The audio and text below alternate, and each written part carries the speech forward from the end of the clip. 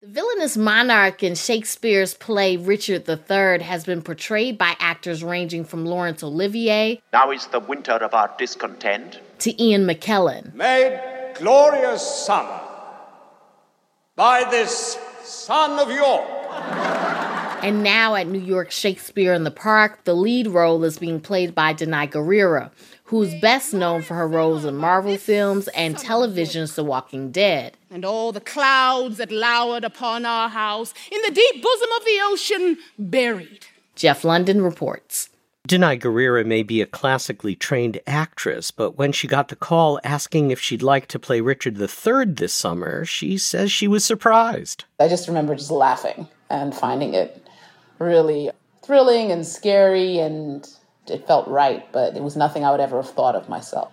Guirira says it took her 2 months to say yes, but once she started preparing, she got very excited. It's an interesting thing for a woman to get to explore toxic masculinity this way, because usually we're just like the receivers of it. But stepping into it and exploring it from the inside has been very fascinating to me. Was ever a woman in this humor wooed? Was ever a woman in this humor won? I'll have her, but I'll not keep her long. Is there a different experience the audience has when they hear misogyny come through a female body? Does it highlight it more? Does it sharpen it in terms of how grotesque it is? And I hope it does. London-based critic Matt Wolfe says women cast as male characters in Shakespeare has been around for a long time. Sarah Bernhardt famously played Hamlet in 1899. But more recently, Fiona Shaw, Glenda Jackson, and Ruth Negga have played roles written for men. I think a lot of it is about redressing that balance, kind of giving the women their crack at the cannon. Richard III famously talks about his physical disabilities, as do other characters describing him. Director Robert O'Hara says there's a history of actors using devices to play disability. People putting a hump on their back, or people strapping their arms down or sliding their foot across the stage. And I was like, I wanted to open up the conversation and say, if we're going to talk about disabled actors, then why don't we open up the entire play? Any actor can play any of these parts. And I think that opened up the story as well. So while Danai Gurira plays Richard without any outward disabilities, the stage is populated with a diverse group of actors. Queen Anne is in a wheelchair. The Duchess of York is deaf and uses sign language. The actor playing Richmond has cerebral palsy. Richard's otherness is his blackness in this world, and also the fact that it's being played by a woman. And everyone else is dealing with their own sense of projection onto Richard, right? Richard is the narrator. So once again, we're all hearing this story from Richard's point of view. Guirira studied the history of dictators and despots to prepare for the role. She says Richard develops an intimate relationship with the audience. In his frequent soliloquies, he confesses all the murder and mayhem he's planning. I must marry my brother Edward's daughter, or else my kingdom stands on brittle glass. Murder her brothers and marry her, an uncertain way of gain, but I am in so far in blood that sin will pluck on sin.